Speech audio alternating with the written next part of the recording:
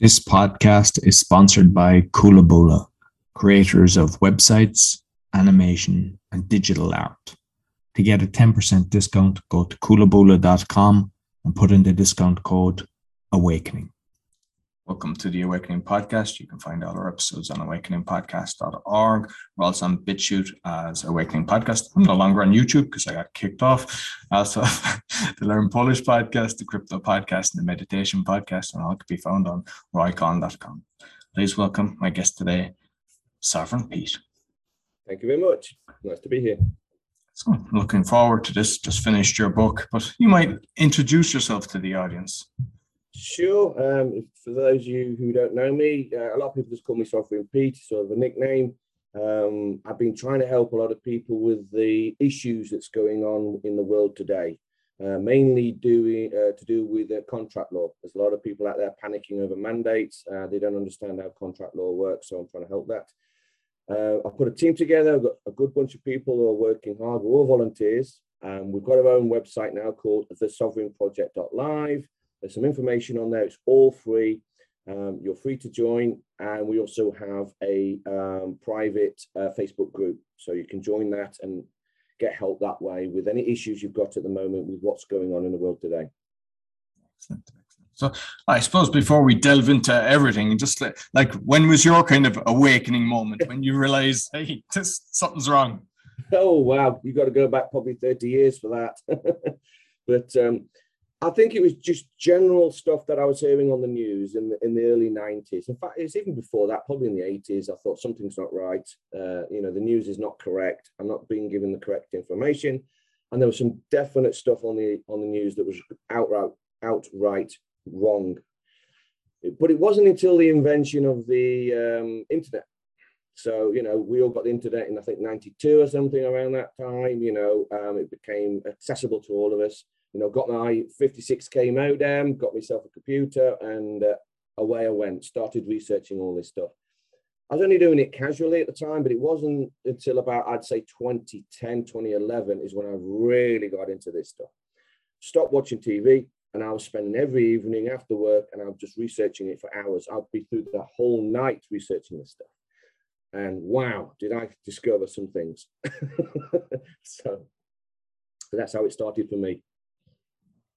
And like with kind of UCC and common law and everything, I tell you where I'm at, right? I'm after a friend of mine got into it, told me about it, and I just started reading. I got Judge Anna von Reitz, a load of her books. I'm after reading a load of the common law books and loads of different things. I'm just after finishing a course with BB Backus and I'm just like haven't done much on it, just tiptoeing and starting to write now back to the city. But what I'm learning is by signing stuff, you're kind of not doing yourself any favors. Absolutely correct. I mean, I've been researching everything, and common law is one of the areas that I've researched, or law in general. And I've been doing this for 30 years, and basically I've always been fighting. So if someone tries to put a claim on me that is bogus, I will then go after them. So I've been perfecting my strategy. It's like a martial arts, this common law stuff, if you like. And I just use the word common law as a general term because it depends on the origins of that term. So you've got to be careful just saying common law all the time, because there's at least 4 origins that I can find of common law itself. So I think we might want to cover that. I mean, a lot of people think common law comes from the Magna Carta, signing in 1215. But if you research that, that was really a contract between the barons and the king, the monarch. So technically, layman's terms, I think also, disclaimer, I'm going to have to use layman terms. I can't go into details because obviously we'll be talking for days. So layman terms, that form of common law is basically constitutional common law, because that is it's a contract between the barons and the monarch, and that's what Magna Carta is. Great Charter, big contract. That's what it is.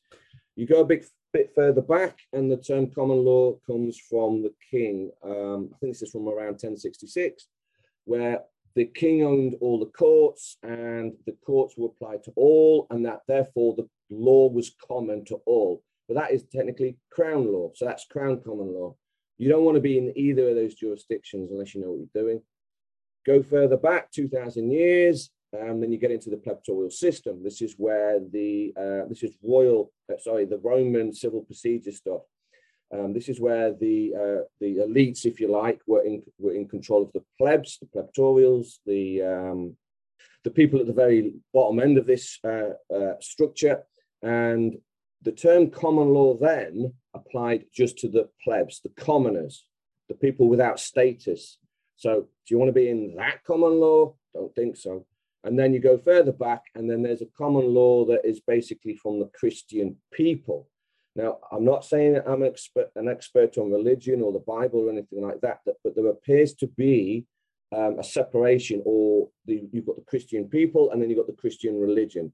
Okay, the Christian religion is about 2,000 years old, but before that, there was like the Christian people that had the idea that everyone was equal, and they had a form of common law.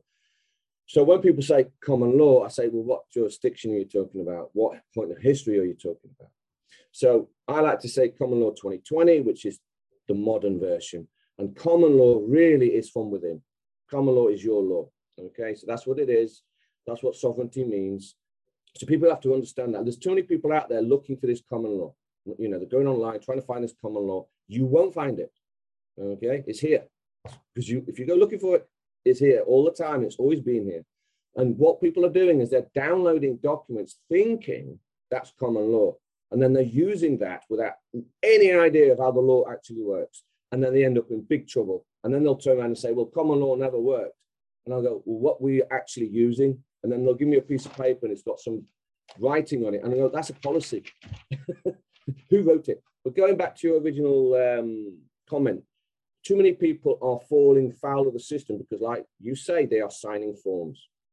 Do not sign forms. It's not your form. It's not even written in English. So people are receiving documents from the government. Okay, it's not written in English. It's written in a dog Latin or ASL, American Sign Language. It violates the grammar of English, but people read it as English and they should not be. But when you sign it, you're handing over all your rights. You're agreeing to stuff that you don't understand. This is why the vast majority of people are illiterate. They can't read. And that doesn't mean that they can't pick up a piece of paper and read some of the text. They can't read the hidden messaging. And that's where people are falling foul. It's a simple mistake. Some people, it'll be like, you'll get a form from the government, and it'll say something like, please use black ink, and you'll use black ink, and no one understands why you should use black ink, and that's obviously referring to your legal fiction, your dead entity, that's the color black. It'll say something like, please use block capitals to fill out your name. And people do that, and there'll be boxes, and you'll fill that out. That's not you. That all caps name is referring to your legal fiction. So it's not you, that's your corporation that you don't even know about. And then there'll be tick boxes on the form. And it'll say something like, what is this pertaining? What is it, to do with? And it'll be like a box, it might say tax. And you go, yeah, I'm filling this form out because it's got something to do with tax. You'll tick that box saying tax. You've now agreed to be a taxpayer. And you don't know it. So yes, people have got to get out of other people's paperwork. Don't use their forms. Don't use phone calls. Don't use emails. Don't use texts. If you're going to be dealing with someone, get into your own paperwork, do your own notice, and be in your own court. This is another thing people don't understand. Every one of us has their own court. I have my own court. You have your own court. I have my rights. The only person who knows my rights is me. No one else knows them. I don't know about anyone else's rights. If you want to keep your rights, it's up to you to protect them. So everybody has their own court. It's their own authority, their own rights. They make the law in their court, in their dominion. If you go to court, you're in someone else's court. You're now under someone else's jurisdiction. You've lost. You've got no status and no rights. So you've entered into a rigged casino. But yes, people are falling foul of the forms. Don't fill out the forms, and please don't sign them. And a lot of these forms, in fact, most of them are being securitized anyway, and then more debt is being created, and then you've got to pay more tax to pay the interest on this debt that you created, and you had no knowledge of it. But yeah, don't sign forms. No, perfect. And I know you mentioned the Magna Carta 1623 or whatever, but I've also heard Magna Carta 1666. Have you come across that one? Like, because with the Satanism and everything, when I hear all this 666, I'm like, because the more you I didn't want to go down that rabbit hole about a year ago, but once I did, I see it everywhere in cartoons and everything. And when I hear Magna Carta 1666, I'm like, oh, that doesn't sound right. Yes, that's right. You can go down. I mean, normally it's 1215 Magna Carta, but I think there's one in the 1217 was, and then there's the 1666, and that is a rabbit hole all on its own. I have an understanding of that. I know of it. I don't claim to be an expert on the Magna Carta, okay? Because the stuff I've been researching, you won't live long enough to try and research everything fully. There's not enough time. Yeah, I'm learning. The more I'm learning, the more I know I don't know, and I have to learn more. That's right. The more you learn, the more you realize what you don't know. Yeah. And it's like, oh, where do I stop? So, yes. The Universal Commercial Code. Then, where does that come in? Yes, that's another code. Yes, that's the Uniformed Commercial Code. I think. Uniform, yeah. That's right. Well, that's another jurisdiction altogether. So that, again, commercial code, this is dealing with corporations. I know of these remedies. It is on my list, and I have a very long list of all these remedies that people are delving into, and I want to sit down and actually dissect it all. But I can tell you straight away, if you're entering into that jurisdiction, you're stepping out of your own. So you have to be careful when you're dealing with any of this. A lot of people are trying to go after their birth certificate, because if you get into this common law stuff, you will know about the birth certificate. And you will know that what has happened is when you were born, they created a live birth certificate, and it's owned by the Vatican. And then on the other side of that, they created another one, which was the birth of your corporation, your dead entity. And your dead entity is responsible for paying back all the credit that your live certificate of birth actually creates. Now, there is a way that you can go after this. Oh, by the way, anyone watching this, it is not easy going after your birth certificate. Don't think it's a couple of forms you download off the internet and can get control of my birth certificate. That's the holy grail. Okay, I reckon there's only a handful of people in the world that can do it. And I'm even sort of like contemplating, with the knowledge I know, and even I'm contemplating whether or not to even bother. It's that difficult. And if you get it wrong, you will end up in prison.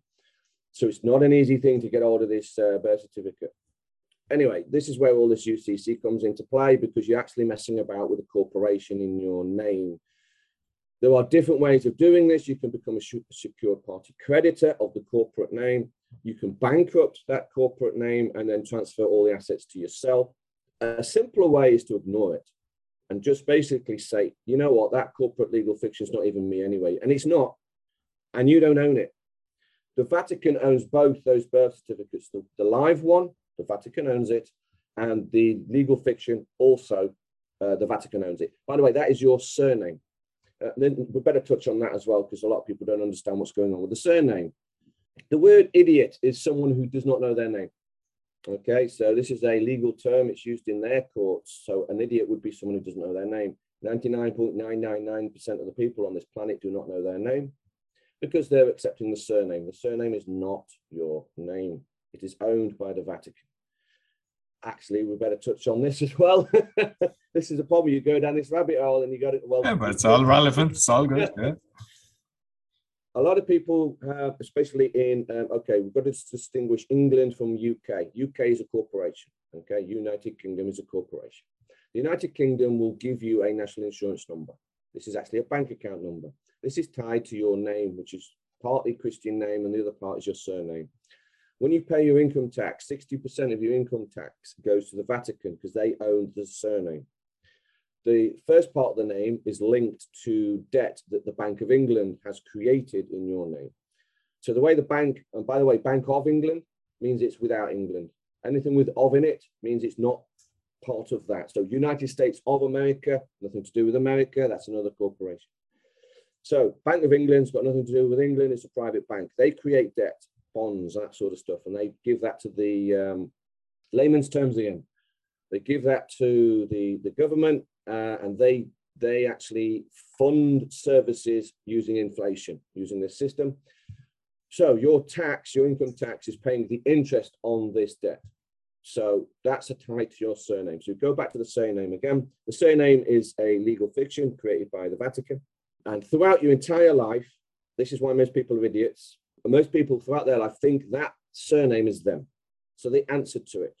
So every time you get pulled over, speeding ticket, it's surname.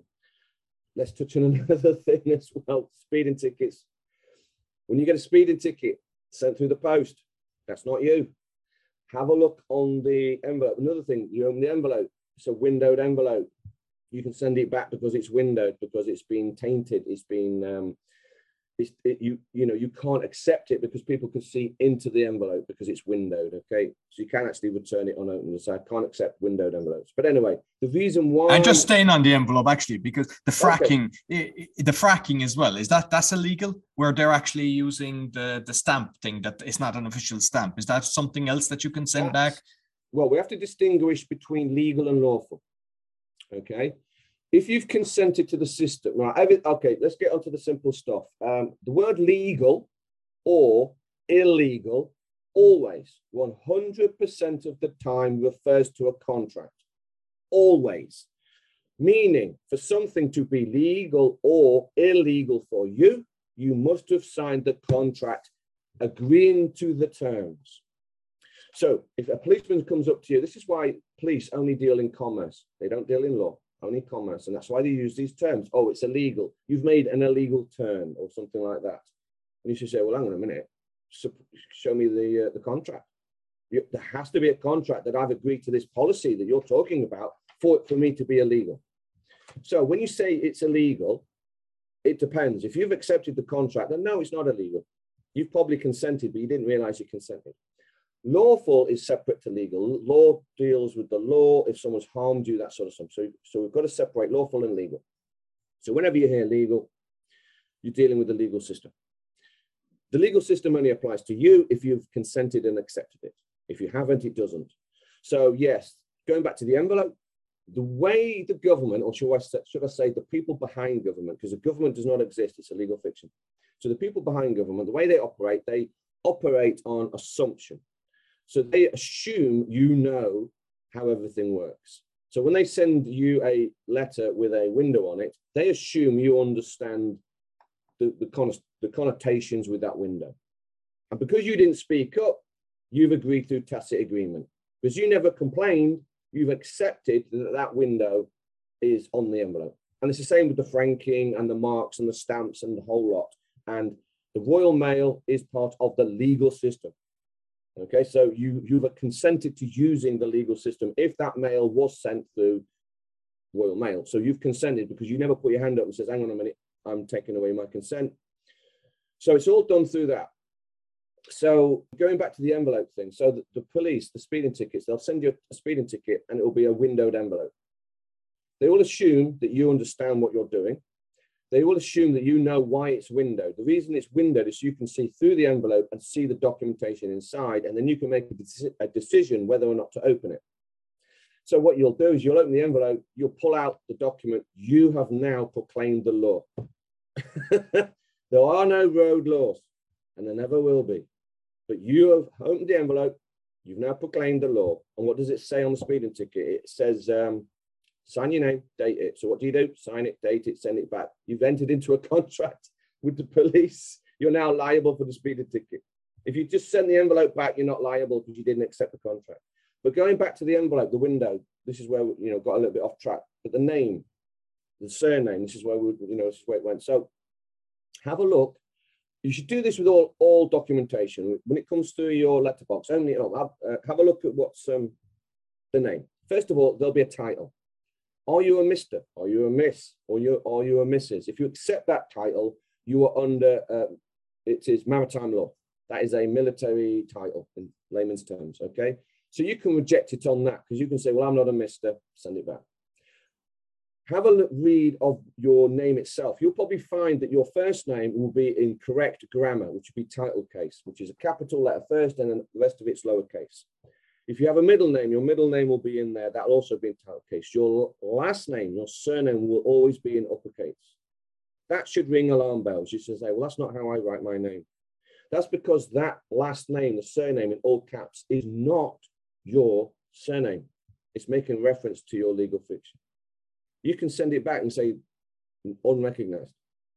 So just for people, because I want to try to get this show that people can do a few little things, because there's so many that are trying to go down this, and I know there's a lot out there as well. They're trying to sell massive courses now, and I think there's not great advice, because the fact now that I've looked at a lot of things, I know there's a lot of rogues out there and they're charging a lot of money, and Yes. plus they're giving them advice that could actually get them into more trouble. So Yes. so with the envelope, because I know that for myself, and I know from signing that like I'm playing with it and I'm keeping this stuff. So my plan is actually to create something that I can share with people of what I've physically done myself, not that what I think, what I assume, but with the envelope. So you don't open it. Do you just put return to sender on the back? Some people are talking about having different stamps. What's your thoughts? What's the best way to actually, do you just write return to sender without not a separate envelope, putting it into an envelope and registering it?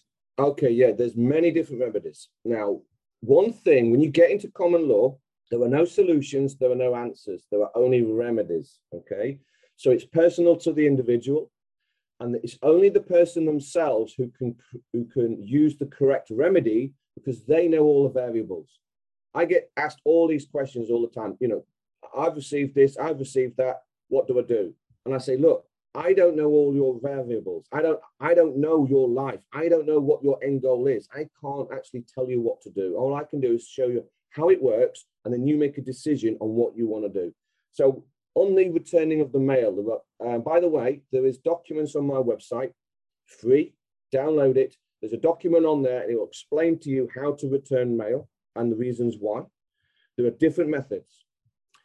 If you have no contract with the person sending you the mail, it's cold mail, if you like, okay? And this is the first time, you've never heard of them, you've never dealt with them, you don't have a contract with them, it turns up at your door. The simplest, easiest thing to do, you'll turn it over, there will be a return address on the back, okay? The simplest thing to do, photocopy it, scan it, so you've got a copy of the original front and back. Stamp on it, unrecognized, if you don't recognize the name. So if it says Mr. and you don't want to accept that title, then you have the right to say that's unrecognized. Okay. I don't want people to do this parrot fashion. This is where people are going wrong. You see, you have to make the decision on what you want to do. Don't do it because you say, oh, some guy on this podcast said I'm supposed to stamp it. No, you have to be responsible for your own life, and you've got to understand why you're doing it. So if you see the name and it says Mr. and it's all caps on the end, if you want to make the decision that you don't recognize that, then you make that decision and you stamp it, boom, unrecognized. Okay, it's your decision. Then get another stamp, boom, return to sender. Okay, there's other ways you can do it. You can say, again, go on my website, there's how-to guides, and it'll say something like no contract or whatever it is. You make the decision, but return to sender, send it back unopened. That's one way of doing it. Another way, it could be a parking ticket or something like that. You might not even want to open the envelope again. If you want to do that way, what you would do is you then get your own envelope, and then you would put a notice of unable to respond. And then you would put the reasons in there why you can't respond to the mail, and include a fee schedule. Every time you send mail back, charge them, because it's taking your time to do it. So 350 quid fee schedule. So you put your fee schedule in there, your notice of unable to respond in your own envelope with no window on it. You're doing it correctly. Send it registered through Royal Mail, return it. But everyone's going to make their own decision on how they return the mail. It depends.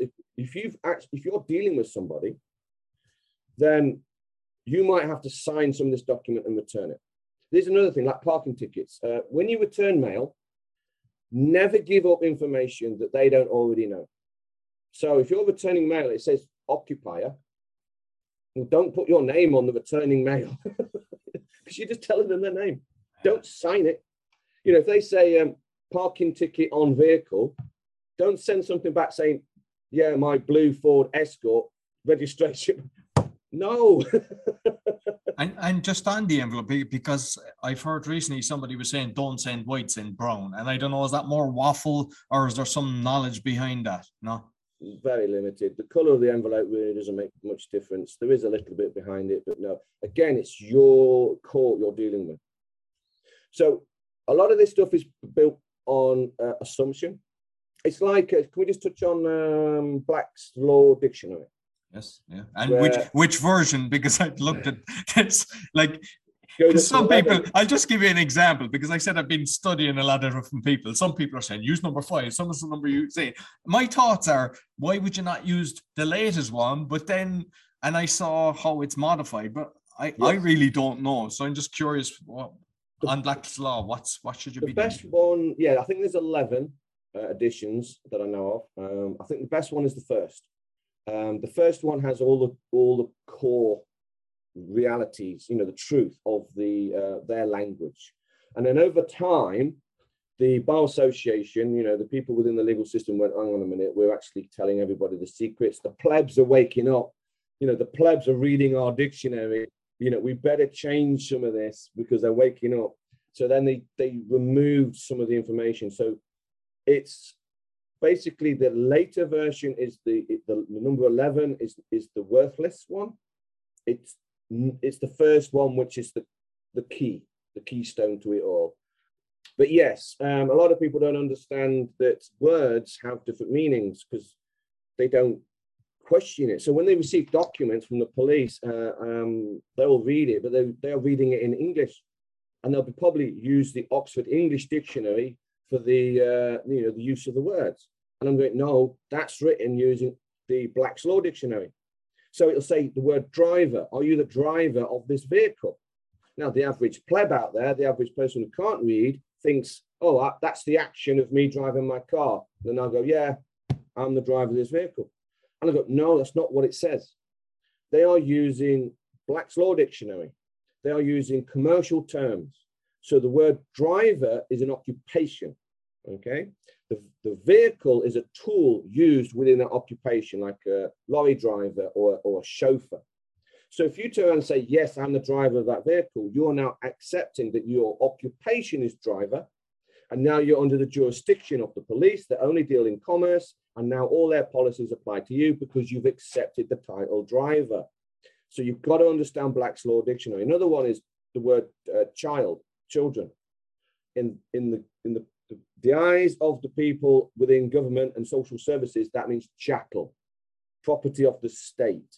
So a child is like a dog or a goat or a chicken, okay? So you've got to be careful of these words. Don't admit to the word child if you're dealing with social services or anyone within government. The word state, there's another just on that, because I remember somebody, I think in Canada, he's getting a load of people getting their children back. And I think as far as I remember, he states, I request to return my property, that you call the children property. Yeah. Yes, absolutely spot on. You have to refer to your children as property. Again, this is the social conditioning. This is the brainwashing that we've all been under. It's been going back longer than I've been alive. My grandparents before me have gone through this. So the average person today has been conditioned not to think of their children as property. But when you research the word property, you go back, it simply means you are the proper parents for that child. So if you're the proper guardians, if you like, the proper parents for that child, using Oxford English Dictionary layman's terms, if you're the proper parents for that child, they are your property. And you must also use the term belonging. They belong to me.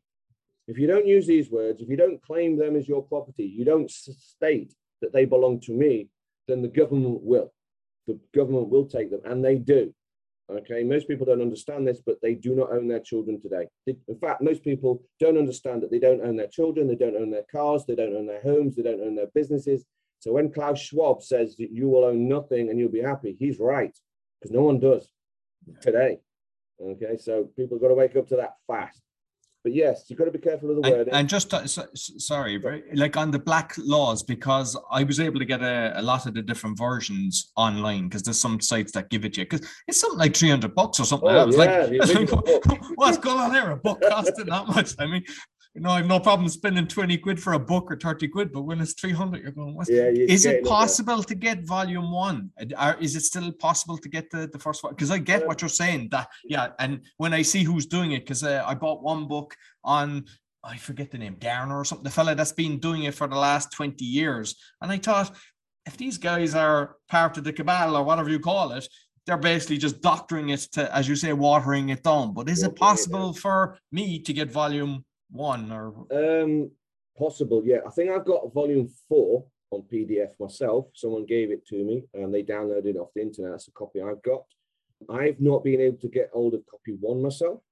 So if there's anyone listening and you've got copy 1 on PDF, please pop a link down below because I would like a copy. But yes, it's not easy to get hold of. People do need to know about it as well. Well, I mean, that's actually saying something when it's like that. You know, I always find that if something is easy, there's a reason it's easy, and when it's not, there's also you're going down the right road, basically. That's correct. That's correct. But people have got to know the difference between Oxford English and Black's Law. We've got to know it. This is why so many people fail, because they think they're reading English and it's not. I know we're kind of constantly going on a tangent, but I find that with this, that's the way it is. Because I've had over 100 court cases and I'm fighting the city. And I had with another guy a tenement house. And they're coming after us for refuse collection, even though we didn't have, the people were gone and there was like 3 living there and we had an alcohol shops that were providing the refuse, so we didn't need it. And they're like, no, you need it. And I just refused to sign it. I was like, I'm not signing that. And I walked out. And they went from trying to claim, this is now just after, from 2013. So we never once got a bill off them, and they're coming after us for 2013. So now that I've done that, it took them about 6 months to come after me again. And now it's from 2015. So I've already, without signing it, I've saved 2 years, which is a sizable amount of money.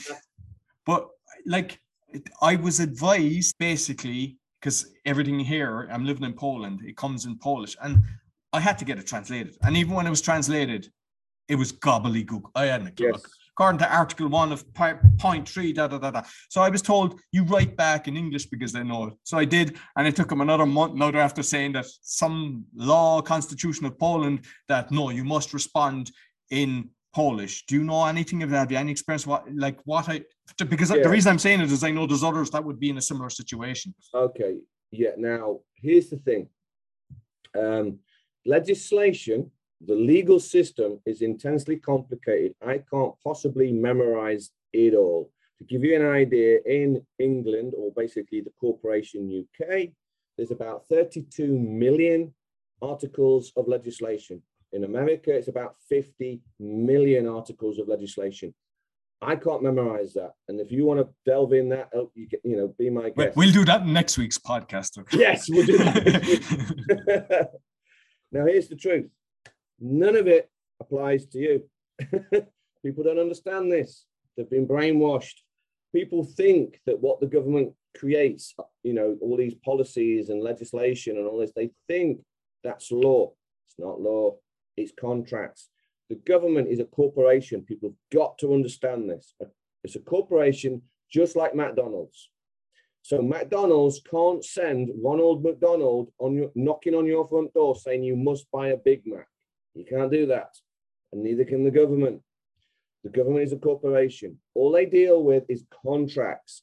Look at the language they use. Statutes, bills, all of this, regulations, license. These are all terminologies used in contract law. They only deal with contracts. So now you know this. When some bureaucrat starts spouting off Article 1, 2, 3 and subsection Z, you say, well, hang on a minute. Where's my signature?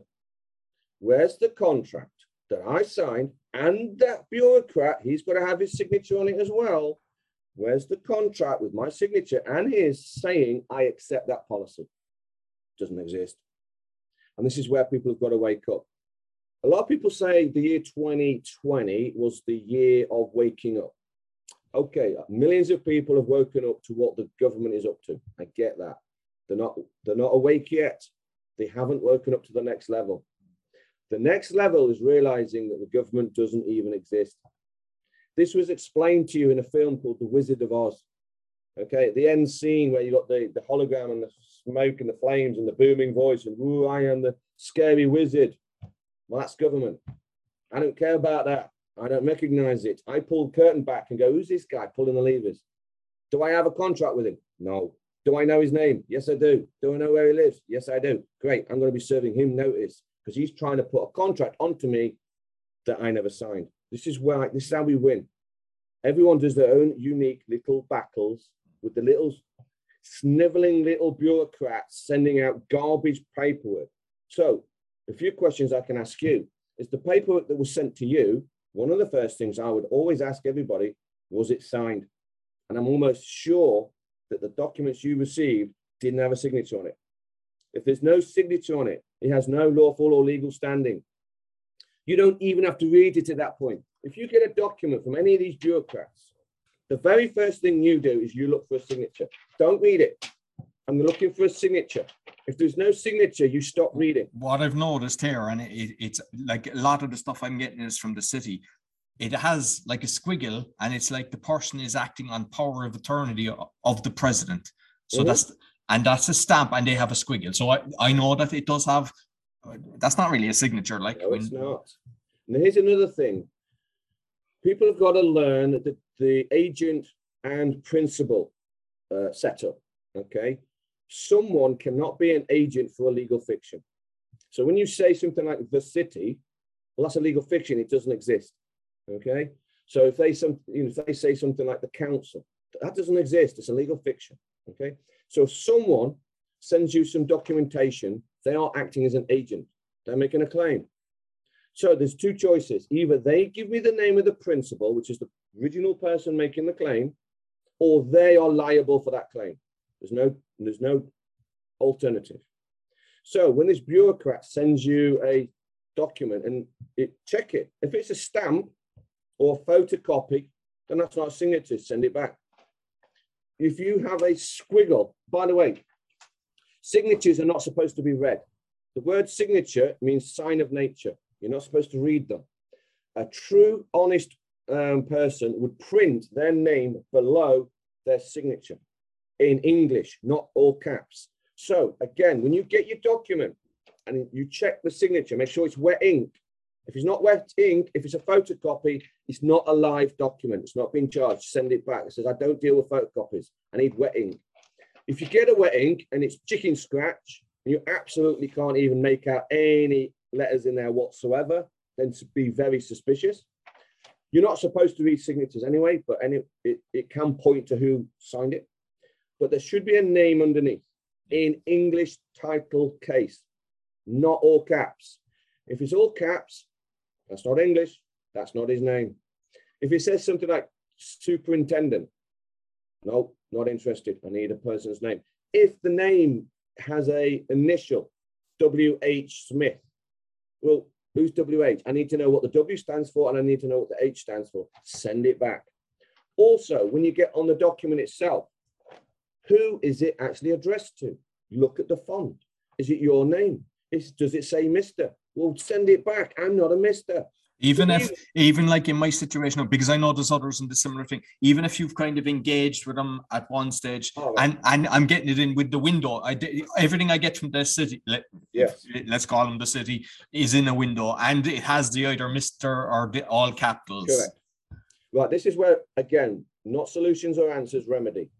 Okay, so yes, if it's cold calling and this is the first time you've got it and this is the first time you're dealing with this, whoever it is, and they use the word Mr., then you would caution them and say, do not refer to Mr. to me again anymore, or I'm going to hit you with a £5,000 fee for doing so, for damages, because you're applying a title to me, okay?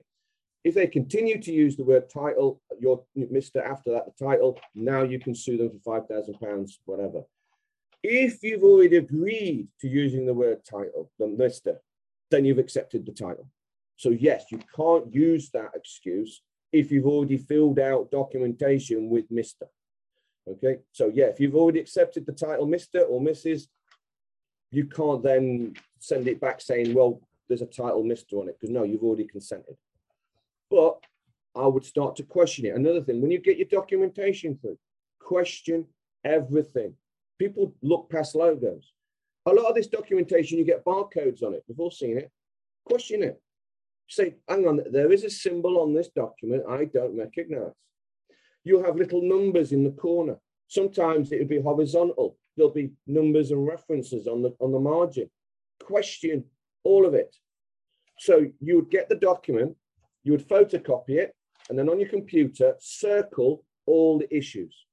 And then number them 1, 2, 3, 4, 5. Then you send back a notice and say, before I can even get into the details of this document, I need you to address the errors or the issues. What does that barcode mean? What does that QR code mean? What does this logo mean? What does this coat of arms mean? Hold it up to the light. There's a watermark. What does a watermark mean? Again, most people don't understand. They think watermarks are like pretty paper. No, watermarks have legal connotations. And if you don't ask what they are, you'll be signing the agreement which is attached to that watermark. So anything you don't understand, if you see anything underlined, because in their language, in Dog Latin, if it's underlined, it means removed from the document. If it's italics, again, question it, because italics means removed from the document. If it's in all caps, some of it might say summon to court. Well, if that's written in all caps, it doesn't say that. It's ASL, American Sign Language, doesn't say anything. Circle it, what is that? Oh, going back to the name, this is how you get out of speeding tickets. Because the entire system is based on your consent and your assumption, in their eyes, they're not committing any fraud. Okay, so if they send you a dogged document with no signature on it and it's written in all caps and you reply to it, well, you assumed everything was okay. So in their eyes, they have not committed fraud. The fraud is committed when they actually read that document to you. So if you're in court, and you shouldn't really be in court, but let's say you end up in court, you would get the document and you hand it over to the magistrate and say, excuse me, magistrate, can you read this? I don't recognize it. And point to your name in all caps. He can't read it. He'll bang the hammer. Oh, no, case dismissed. Clear the court. He cannot read it. Because at that point, he's committing the fraud. Because if he actually reads it and tells you that's your name, your assumption's gone. You see how that works? You're not assuming anything anymore. You're being told directly that that's you. And you know it's not because it refers to your legal fiction. The magistrate knows this. The magistrates and the courts can only deal in the dead entities, the legal fictions. That's all they deal in. They cannot and will not deal with the living, breathing man. Never can, never will. So if you know the difference, you can hand over the charge sheet, whatever it is, and say, excuse me, magistrate, can you read this? It's all in all caps. And you can't do it because then that's fraud. But yeah, going back to your problem, and this is the same for everybody, you've got to get your mindset right. If someone is sending you some documentation, you need to know the name of the person who sent it to you. Don't deal with legal fictions like the council, the city, or whatever. Don't recognize them. I'm going to need a name. So as soon as you've got a name, do this with the electric companies, parking tickets, all debt collection agencies, all that. Going to need a name. You can't deal with this until you get a name. And then you'll probably find that they'll leave you alone. Because when you start pestering them and say, look, I need a name, and you keep charging them, it's going to cost you 350 quid. Because every time I make a reply, I'm charging 350 quid, 350 quid. I need a name. You're basically saying, yes, I will deal with this as soon as I get a name of the person who's sending it to me. And that's when they start panicking. And that's why when I start dealing with people, they normally quit at the notice stage. They give in. It's very rare for me to take it all away and send the bailiffs round to collect stuff. I've only done that about twice, But yes, people have got to get into that. Don't reply to documentation if it's in a legal fiction. You need a name, you need a signature.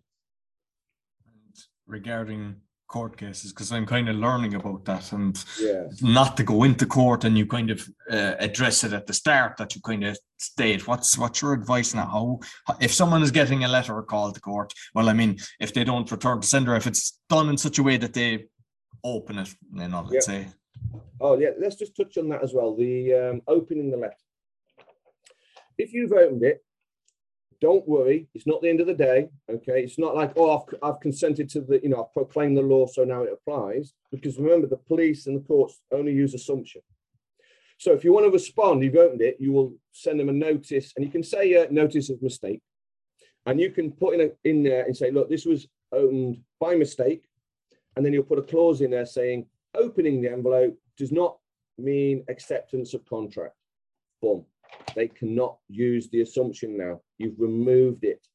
Another thing they use is the postcode as well. Postcode is a corporate number. So if you actually use a postcode on your documentation, the corporation will say, well, you've consented because you're using a postcode. So if you're going to use the postcode, you will put in there, use of postcode is not a condition or acceptance of contract. It's used for geographic location only.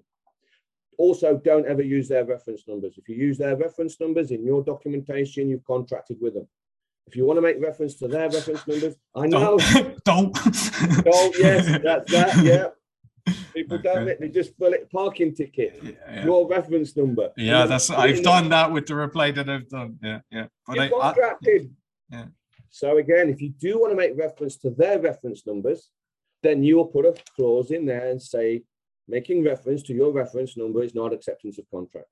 And also put your own reference number in there. Always use your own reference numbers. When you send in mail back, put your own reference number in. Okay, and then you can make reference to your documentation. So yes, so where were we? We were getting into the court. The court, yeah. Of course, that's right. Now there is a document on my website. It goes through the basics of how to short circuit a court. It explains the 4 basic courts. Okay, you've got to understand that all of these courts we have today are corporate. Think McDonald's. Okay, they have no authority whatsoever, zero. Some people go, what about this? What about that? What about? No, none. There's only one authority, that's yours. So for someone to have authority over you, you must give yours to them. If you did not do this, they have no authority. The only way a court actually has authority is if there's someone making a claim against you, a living, breathing man or woman who has sworn on affidavit that what you've done to him is a crime. All right, there's the authority. So a lot, again, people don't understand this. You walk into a courtroom and you go, where's my jury of 12? There should be 12 people sitting there. That's what a court of law is. So where's my jury? And then you go into court, you go, all right, where's the person making the claim? Bring forth the person making the claim that I'm either in breach of contract or I've harmed them in some way. If there is no person in court making the claim and there is no jury of 12, you are not in a court of law. You're in administrative court. And most of these courts operate as a trust. And all they're doing is screwing you over for money and they're adding it to your trust fund. So yes, if you actually do end up in court, all of it is an offer, by the way. They might put pressure on you. They might use, by the way, when they send you documentation that looks scary, all the scary stuff will be in all caps. That's because they can't write it in English. So if they say you are summoned to court, that will be in all caps. That's because it does not say you are summoned to court. They can't write that in English. If they wrote that in English, I'll be going, hang on a minute, where's the authority coming from for you to summon me to court? Doesn't exist. Now I've got them. But if I read summoned to court in all caps and I make the assumption that's what it says, well, I've just entered into an agreement. So this is why most people are illiterate. You've got to learn how to read. So you get into court. You end up in. Now, here's the thing. If you answer any question in that courthouse, you've entered into joinder with them. They now have jurisdiction over you. And it is as simple as answering your name. So you go there and they'll say, is Mr. Smith present? You go, yes, I'm Mr. Smith. At that point, you've lost. You've entered into their jurisdiction. You have no sovereignty rights or rights in anything at all gone. You are now a defendant. You've lost. So if they call the name out, you should turn around and say, I am here for that matter. Not answer the name, but I'm here for that matter. Okay? Because you know that name they've spoken is actually referencing your corporation. That's not you. So you can't say, yes, that's me, because then you're also the corporation. You can't be. I can be here for the matter of the corporation. And then they'll do sneaky stuff as well, like the security guard will turn around and say, can you follow me? And you go, okay. You just entered into joinder with him. Because you've accepted an order. He said, can you follow me? Yes, okay, I'll follow you. Now you've entered into their jurisdiction. So you would say, no, thank you, offer declined, but can you show me where to go? You've got to get your language right. Okay. So, I've heard as well, and because I've just finished a criminal case based on what I mentioned at the start with the three people that were living there. Basically, they weren't paying rent. They sued me, you know, and I thankfully won, but I've since learned, because I just paying so much attention, that by having a solicitor, you're basically giving your rights to them. And if they're putting someone in jail, I've heard that they need the three signatures, the judge, the prosecutor, and the solicitor that you've employed, and they can't put you in jail without that. Is that correct? Well, sort of. When you enter into their courts in their jurisdiction, they can do anything they want. They don't even follow their own rules. So you have to be careful. This is why when you start using legislation, this is why I don't like using it. If you're going to get into this game, you have to learn about your own sovereignty. That's your court. Okay, you've got to understand that. By the way, when you become sovereign, you will know it. You can't bluff it. Okay, you can't just put a title on me and say, I am sovereign. And then when a policeman comes up to you and says, where's your driver's license? You go, yeah, here it is. No. I'll tell you what happened to me, because I got this common law card and I was all kind of ready, and I basically shit myself. And I just showed him the card and he was like, give me your license. And I was like, but I got out of it. But thankfully, no fine or anything. But it was like, I was, as you say, not being prepared, not knowing what you're doing. And it was, just doing it the wrong way, basically. Yes. So you will become sovereign, and it will be a state of mind. You will know when that day happens.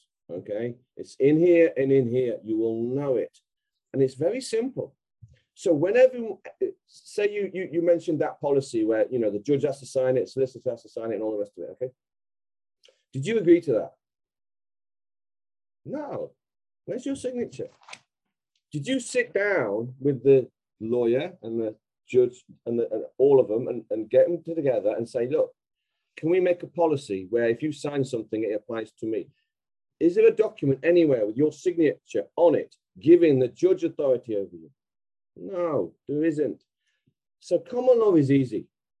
When any policy is spoken to me, like, oh, you do this, you do that, or whatever it is, the very first question I asked, did I agree to it? Is my signature on it? So it's like the lockdown stuff. Oh, you've got to lock down, it's the law.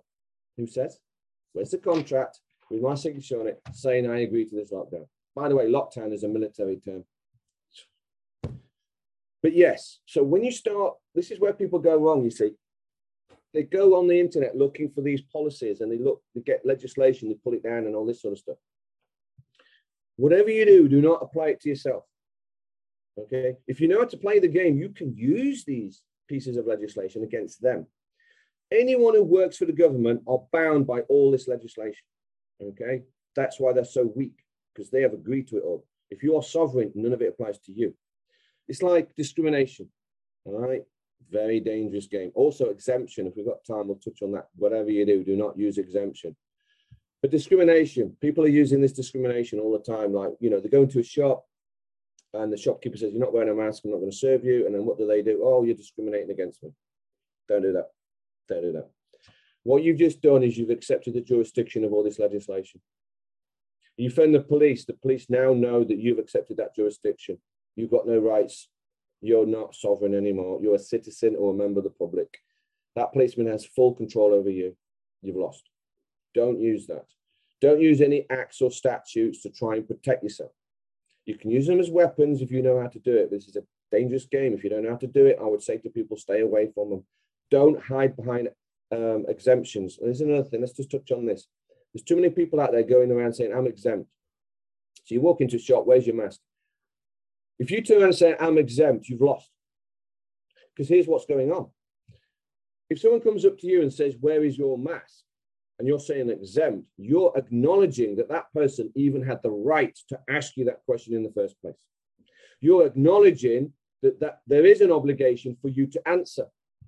You're acknowledging that you accept the contract that the government drew up saying that you should wear a mask. And now you're pointing to that contract and saying, because of government exemption, I'm now exempt. Now, what's the exemption? They might say religious grounds or whatever. So where are you getting that from? And of course, you're pointing at a document that some politician's written, and you're saying, because of that document that politician has written, I'm exempt under religious grounds. Well, what happens when that politician rips it up and says, oh, we're not going to use that anymore? What's happened to your exemption? It's gone. You've lost. You've given up your rights. You've given up your sovereign status. So don't use exemptions, and do not use fake cards. Okay, there's a lot of fake, jab. No, I totally agree with you, and I know people are doing. And what I say is, one, you're adding to the statistics, and two, like one, I know that they can actually tell if you've got it or not, so you could actually get jail because of doing that, because you're committing fraud. Then correct. I'm glad. Yes, you get it. You are committing fraud, because what you're doing is you're accepting the contract. You're saying, yes, I know I should have an exemption card or a certificate that I've had the jab. I know I should, but here you go. I've committed fraud. Here's a fraudulent. So you're in breach of contract. The police will now arrest you. So you don't.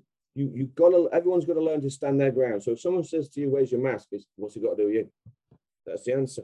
I mean, the first thing you got to do is someone comes up to you anyway and starts a conversation with you. It's, what's your name? What's your name? Give me your name. Full name. First name, last name.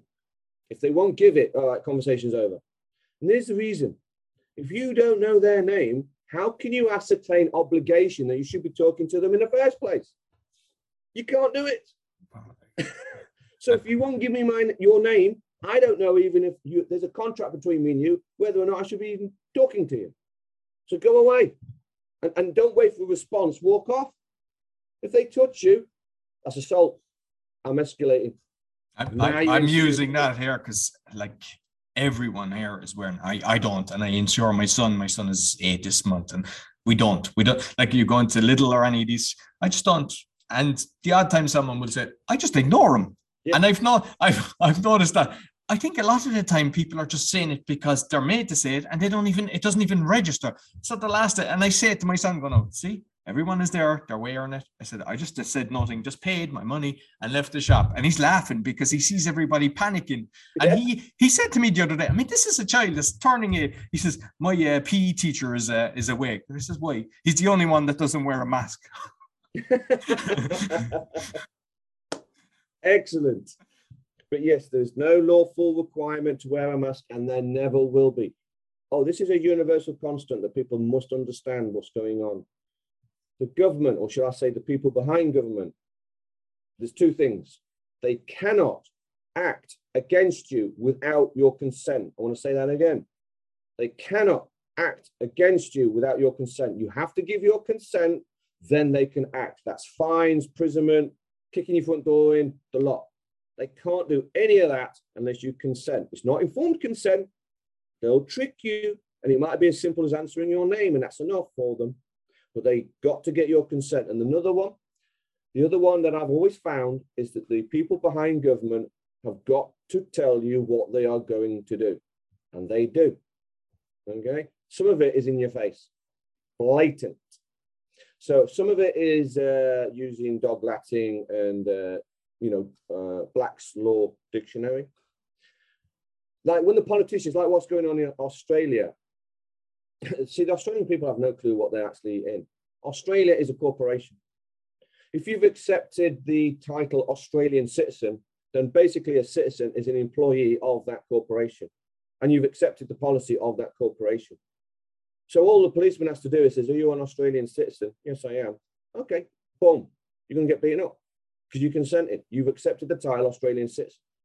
But if you get rid of all your driver's licenses, passports, and says, no, offer declined, I'm sending that all back, I have got nothing to do with that legal fiction, they can't act. So if they ask you, are you an Australian citizen, you turn it around and say, do you have any evidence that I am? They can't act. If they do, that's now unlawful. You can now retaliate using lethal force. Okay, this is how common law works. Okay, you can give someone a warning 3 times.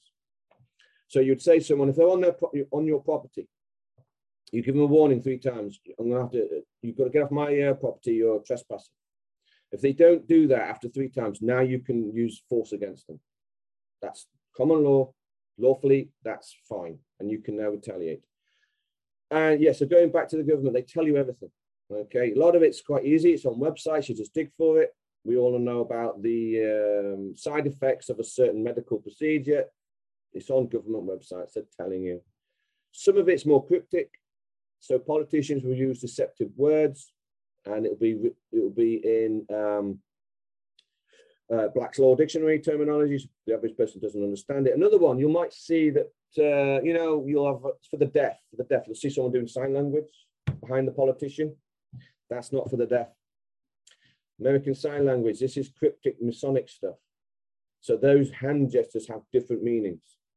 So they're actually telling you what they're doing, but you're using the hand signals as well. So you've got to be careful. So yes, they're telling you what they're doing on everything. You just got to learn how to read. And when you know how to read, you can then protect yourself. Because when you know how the system works and you know everything is a corporation operating as a trust, you can now protect yourself. So and like, because I know there's some people that come up with, say, a document that you put on your window that doesn't allow any government official. Is that what's? Yeah, we have them on my website. You can download them free. There's 2 notices. So one of them, you put a notice. By the way, everyone watching this, you are not obligated to answer your front door. If someone knocks on it, you don't know who it is. You are not obligated to answer it. Okay, so people need to understand that. People go, "Oh, can I answer the front door?" No, you don't. But there's 2 notices you can download. One of them is a general notice, which it says private by appointment only. And then you'll put a £500 levy.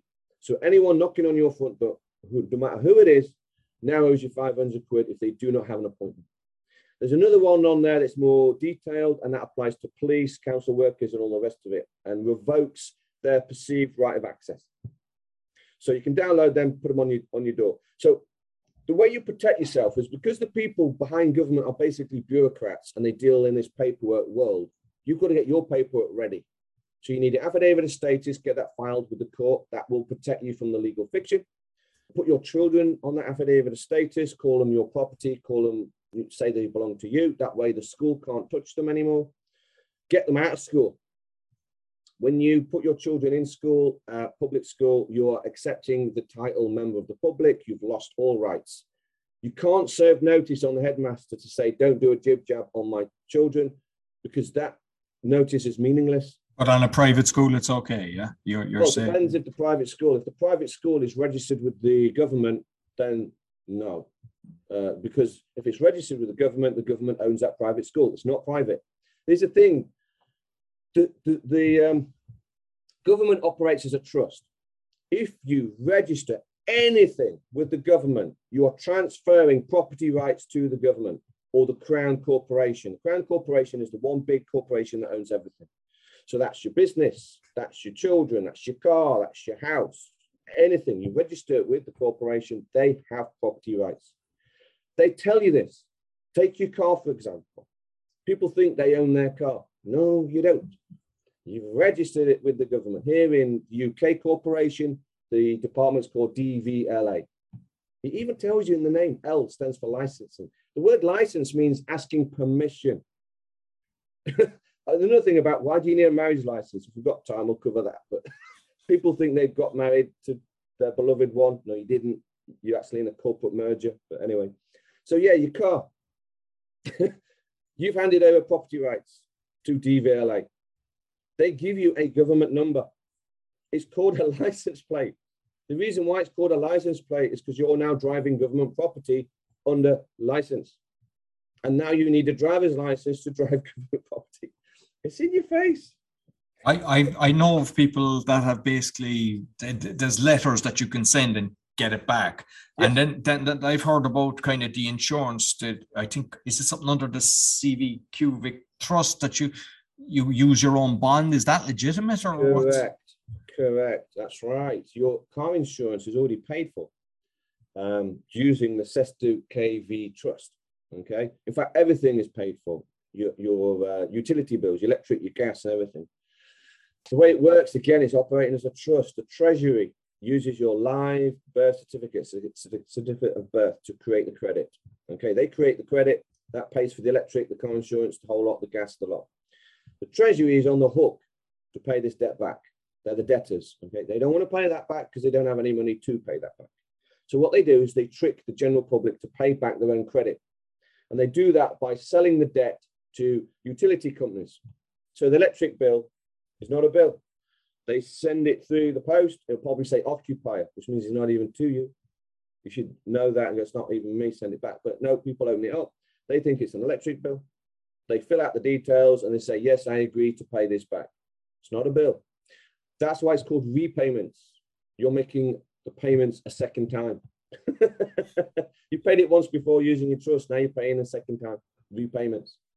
I mean, if you look at the water bill, it will tell you balance. It says balance. It's in the black. It's even black writing. So you get your water bill. It's not a water bill. It says you're in credit for 535 quid or whatever it is. That's your balance. And underneath, there will be a check. They're sending you a check for the 535 quid. You're supposed to basically send that back and say, yeah, that's paid my water bill. But people think it's a bill. They've changed the name. It used to be Gyro Check. I think it's Gyro Slip now because people are waking up to that. But yeah, your car insurance is prepaid for. What, again, layman's terms, everybody, layman's terms. So basically what they're doing is the Treasury creates the credit, pays the insurance, sells this in the form of debt to the insurance companies. The insurance companies then create a policy that you agree to sign, and then you agree to pay the debt back. The insurance companies make a commission. This is then paid back to the Treasury. Now, here's the thing. All of this that you're making payments to, the government can't touch it. It goes back into your trust in your name, all of it. All your mortgage payments, credit card payments, the lot. All goes into your trust. It's sitting there waiting for you to collect it. But no one knows about it. No one ever does. So when you die, all that money sitting in that trust fund, and it could be $1 million, $2 million, depending on your spending habits, goes to the Rothschilds banking system. So a lot of people think that this medical situation that's happening globally, they think that the pharmaceutical companies are behind it because they think that the pharmaceutical companies are making billions. It's chicken feed. It's loose change down the back of the sofa. It's nothing. So for every medical procedure that is used, the pharmaceutical companies might make, what, a couple of $200 or something, roughly, per procedure. Well, if that person should actually die from the procedure, the Rothschilds are making $1 million, $2 million. They're in the quadrillions now. They don't talk in billions. They don't talk in trillions. They're in the quadrillions. Look at the world debt. It's somewhere between, what, 1.5, 2.7 quadrillion on a global GDP of about 80 trillion. Now, a lot of people think, well, that's just a whole load of debt. The thing is that equal amount of credit sitting in this Cesta KV trust. So how do you end a Ponzi scheme? Two ways to end a Ponzi scheme. Either the Ponzi scheme itself collapses and then all your customers find out it was a scam, or you kill off all your customers. So people have got to read between the lines on this, but all this trust fund that's sitting there, the trillions and quadrillions, is there to pay off the debt. This is end game stuff. That's what it's about. And I've been studying this for about 10 years. And when I realized what's going on, I was going, oh my God. I was trying to warn people in 2017. I said, there's a lockdown coming in 2020, and people thought I was a crazy person. But yes, that's how car insurance works. And with the thing on the door then, like say for people that are in foreign countries, do they have to have it in the local language, or they can have it in English if that's their... In English. I mean, if you're honorable, then you would have it in the native language of that country. So if you wish, you could put two. Yeah, one in English, one in... Because it's your... Remember, that notice is your law in your jurisdiction. You don't look it up. See, people think, well, you know, how does that work? Well, it's your law. Okay, you know, that's your law. It's your notice. So that means that it's your property. So you make the law in your property. So you tell people this is private. If you knock without an appointment, it's going to cost you 500 quid. You don't need to look that up. That's your law. So yeah, if an honorable person is not going to use deception. So yes, if you're, you know, no, makes yeah, okay, yeah. Because then they can't use the excuse and say, "Oh, it's not in French or it's not in Polish or whatever." Yeah, exactly. No, I'll put it in Polish. So it's all about honor. This is how that's how sovereign operates. Okay, we keep our word. Okay, we do no harm, and we help our fellow sovereign. We don't do anything underhanded. We are with honor. We tell everybody in English what we're doing. So yeah. So this is another one that I'm seeing about a million different versions. Your signature or your autograph. There's like the thumbprint, there's the colon, there's the whatever. What's your call on this one? Again, there is a document on my website, so you can download it. It explains the different colors of the ink. Like black ink does refer to the legal dead, the dead entity. Red refers to blood, the living. That's where, because we used to have blood oaths. That's where the color came from. Before people could even write, they would draw blood and make their mark on the parchment. So, and that evolved into wax seals, which were also red. So the red refers to the living, the blood. The blue, that's a bit more difficult to research, but there's some information that points to the fact it could be royal blue, which means if you use the royal blue, then you are subject to the monarch, the king or the queen. There's also that if you use the blue, then you're accepting maritime law because it's the blue of the sea. So again, you've got to be careful who you're signing with. So this is why, assumption, the person you're signing, they assume stuff. So then you've got to clarify. So you can turn around and say, look, I'm going to use black ink, but that does not mean I am going to be signing for the legally dead or the legal fiction. You can say that and say, oh, I'm going to sign in black. So it's all done through assumption. There's another color, which is purple, which is what a sovereign would use. That is the blending of the blue and the red, makes the purple. You've got the color gold. That's the ultimate color, which means eternal. So usually wedding vows are signed in gold because it's eternal, And normally if a monarch or king signs in gold, and it's got to be real gold, then after the monarch dies, that whatever he signed is still active because it's eternal. There are ways to protect your signature, okay? Because remember, the word signature is sign of nature. Again, like I've mentioned before, signatures are not supposed to be read. It is a sign. You can do any sign you want. It doesn't have to be letters of the alphabet. If we all remember Prince, the pop star, he had his sign, okay? So I know what he was doing. He was telling everybody, I'm not taking the legal fiction name anymore. I'm not taking the surname. That's my new sign is that. And that's why the establishment would not go along with it. And they would say, formerly known as Prince, or the artist formerly known as Prince, because it would not acknowledge his sign.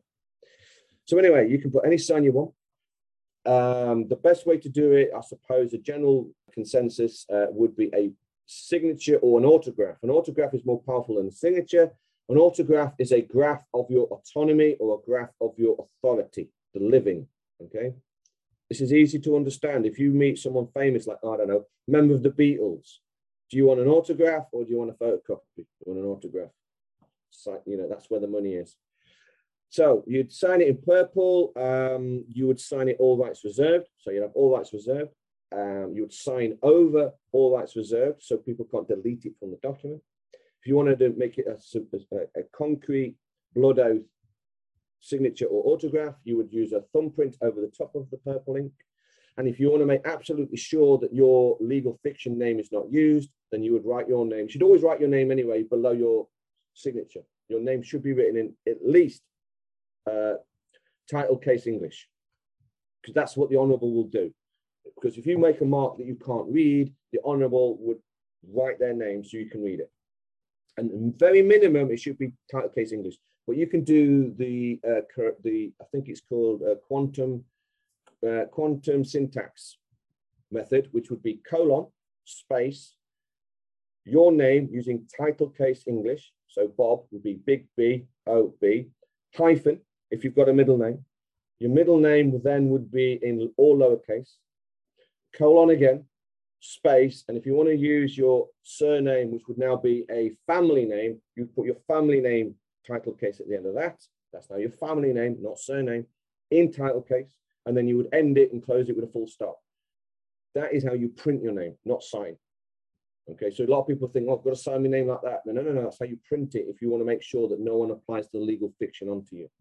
So, but there's a document on my website, it goes through the signature, tells you how you can make it stronger. In fact, I've got an updated version. I'll be updating it over Christmas. A few more pages. But yeah, if you want to know, go on my website.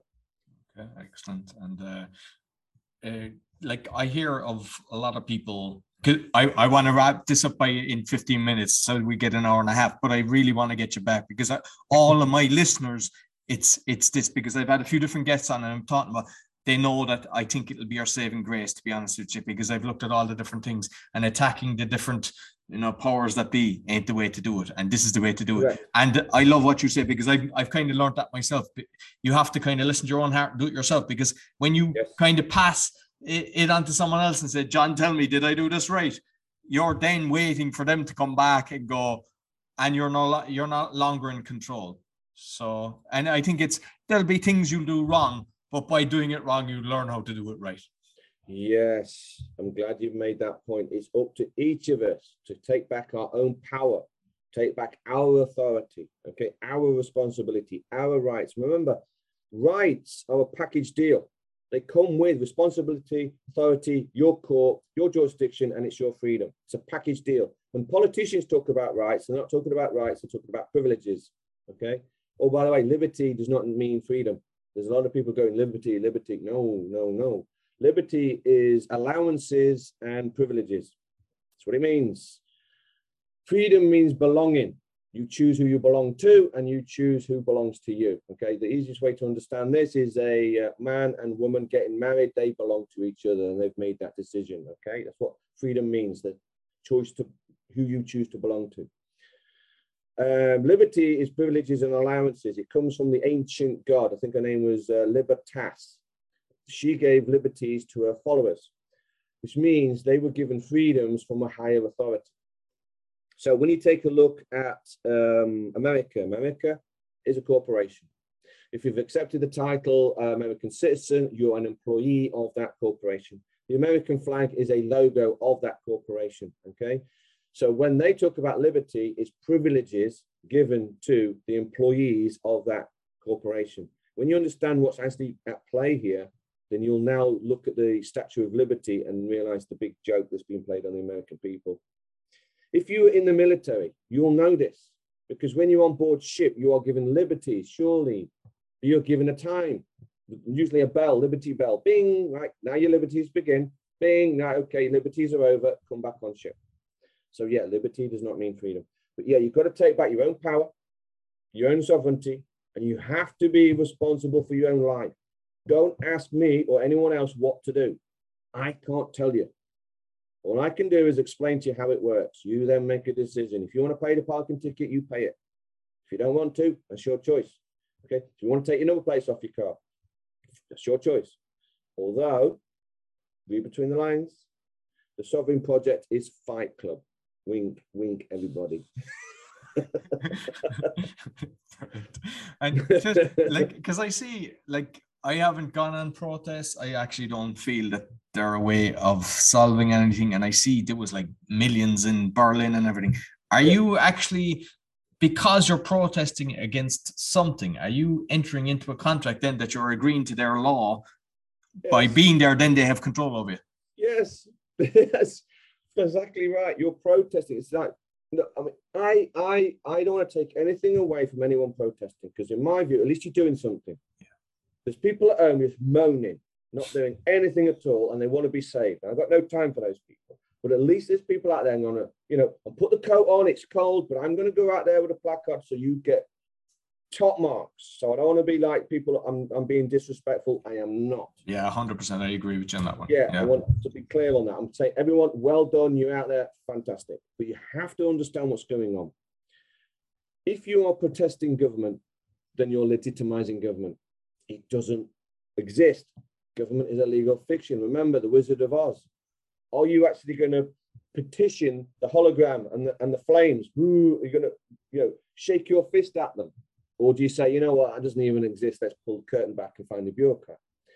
There's so many people out there, they are like Fight the Bill or whatever it's called. They're fighting legislation, they're protesting against legislation. And you go, it doesn't even apply to you. Why are you protesting? You did not put your signature on this legislation. You don't need to protest. So that's why I say a lot of people woke up in 2020, but they have not woken up all the way. They don't know how the system works. So yeah, you're legitimizing the system if you protest. Please don't petition. Don't do petitions. They have virtually no lawful or legal standing. If you get a petition and 100,000 people have signed it, it's only one voice. So it doesn't matter how many people have signed it. It's worthless, I'm sorry to say. And you're legitimizing the legal system, because if you're petitioning against it, then you're completely correct. You're saying it exists and it applies to me. Don't do that. So the way the Sovereign Project is we don't do any of this protesting. We know we're above it anyway. If you're sovereign, you know. Why would I even protest? See, I don't refuse, because why would I refuse when I know there's no obligation? So it's always offer declined, always. So I don't ever refuse to wear a mask, because if I refuse to wear a mask, then I'm accepting the fact that I should be wearing it, and now I'm refusing. But I say there's no obligation, there's no authority for me to do it. So why would I even rebel against it? It's your mindset. So it's offer decline, thank you very much. If they come at you again and say, no, you've got to wear a mask, they're the ones in the wrong. Now you can go after them. You give them a warning the second time, man, and say, oh, that's the second time you've offered me to wear a mask. Now I've declined. If you do it again, the third time, I will be suing you. Leave me alone. And if they do it again, right, that's it. 3 strikes, you're out. Now I'm coming after you. Everyone's got to do their own individual war on this, their own little battle. And it's only a little battle. It's just someone in a shop you might have to deal with, or some stupid document that they send through the post. When you understand that, and then the fear goes away. It's not this big booming Wizard of Oz thing anymore, because you know it doesn't exist. You're just dealing with people on the street or bureaucrats. And when you know their name, you're going to go after them. You know, the people I help, I mean, we have a lot of people in the fraternity now. There's no fear anymore. They're saying, bring it on. Because they know how it works. But yes, please don't petition. But if everyone wants to go out on the street and have a freedom day and enjoy their freedom, fine, do that. But don't register your freedom day. You know they're doing these petitions or marches, and then they register with the council. I'm going, what are you doing? If you do that, then everybody in that march is now under the jurisdiction of the council, and now the police can act, and now they can kettle you in and hit you with the batons. What are you? But yeah, people have got to wake up. You've got to understand how the system works. Exactly. Listen, I've thoroughly enjoyed our conversation. I would love to get you back maybe in a month's time, because sure. I'm constantly getting questions, and I know I've learned a load today, and I know that I'm in different groups as well, and a lot of them are actually aware of you, and they praise you, so which is a good thing. And honestly, your book as well, because I think that a lot of people, they don't really know what's going on. This is a very well broken down. It's like small little chapters, but it breaks it down in such a way that you can, obviously I've read hundreds of books, and a lot of it I understand myself, but I love the way that you've actually done it in such a way. And you're also even saying, hey, don't believe what I said, go away and search this out, which it's basically saying, hey, I can write anything, but you check it out, and I would highly recommend it. So Pete, what's the best way? How can people get in contact with you? Sure, no problem. Yeah, we can go on the website, which is thesovereignproject.live. There'll be 2 emails on there. One is for collaborations, so you can contact I have Joanna. She runs the website for me. And so if you want to do a collaboration, get in contact through that way. We have a general inquiries email. Now, what I've got to just ask everybody, please, I know there's a lot of people watching this and they've got problems at bailiffs or whatever. We are volunteers. There's only a small group of us. We can't take on individual cases. We have people who contact us and give them their life stories, pages and pages, and they're saying, what do I do? And I'm going, we don't have the staff. So please don't send in any requests for help. We can't do it. We're doing the best we can. We're trying to get this information out. The best thing people can do if they're really struggling is then go on the website, sign up to the website, then go on the Facebook group. And if you've got problems, ask questions there.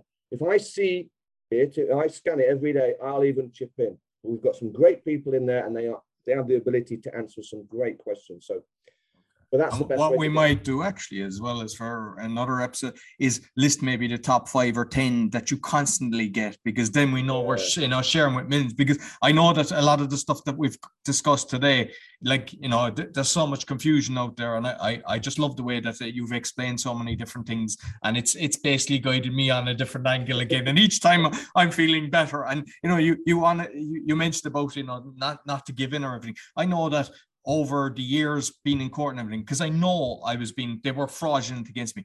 I will look straight at a prosecutor and a judge. I've even screamed at judges. I don't fear them, and their head goes down. Police officers, even there's like kind of rubbish police here. I've screamed at them. I said, this is wrong.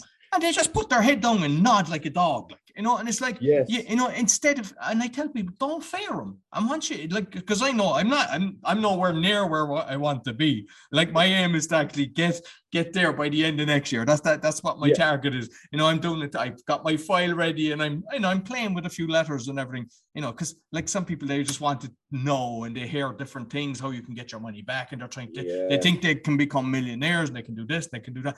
Like, it's all slow steps. But to be honest with you, the more that I can talk to you, and like my audience will reach, I would be honored if you can, maybe once a month talk to us, because I got it, I'm in the top 0.5%, got a good audience, and I know that every single thing that I've seen, that this is the way that we're going to make change.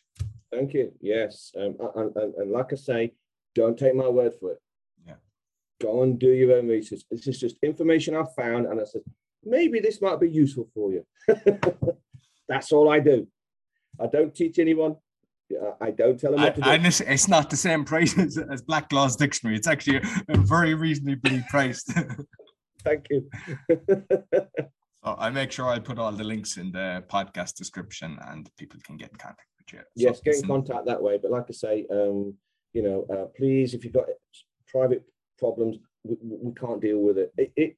I've got a team that answers. It's cutting them apart. It really is, because they're reading these messages and they're going, "Oh my God," and they're feeling depressed, and go, "I want to help, but we just can't." So, please don't. So, and just on that as well, because I know, because I'm surrounded with a lot of people, not sitting at home moaning, as you say, and they get I don't let it get to me. I don't, and because if you are in a state of depression, you're not in a state of productivity. So you just put it down and go, it is what it is. What can I do to make it better? And just, be productive the whole time. Yes, totally agree. So listen, it's been wonderful, and we'll talk soon, and thank you very much. Thank you. So that's all for the Awakening Podcast. You can find all our episodes on awakeningpodcast.org. As I mentioned, we'll get feedback. So make sure you will find a questionnaire on that you can write to me some questions, and I'll cover the most important topics for the next meeting. So give us a thumbs up, 5-star rating. Until next week, take care. This podcast is sponsored by Coolaboola, creators of websites, animation, and digital art. To get a 10% discount, go to coolaboola.com and put in the discount code AWAKENING.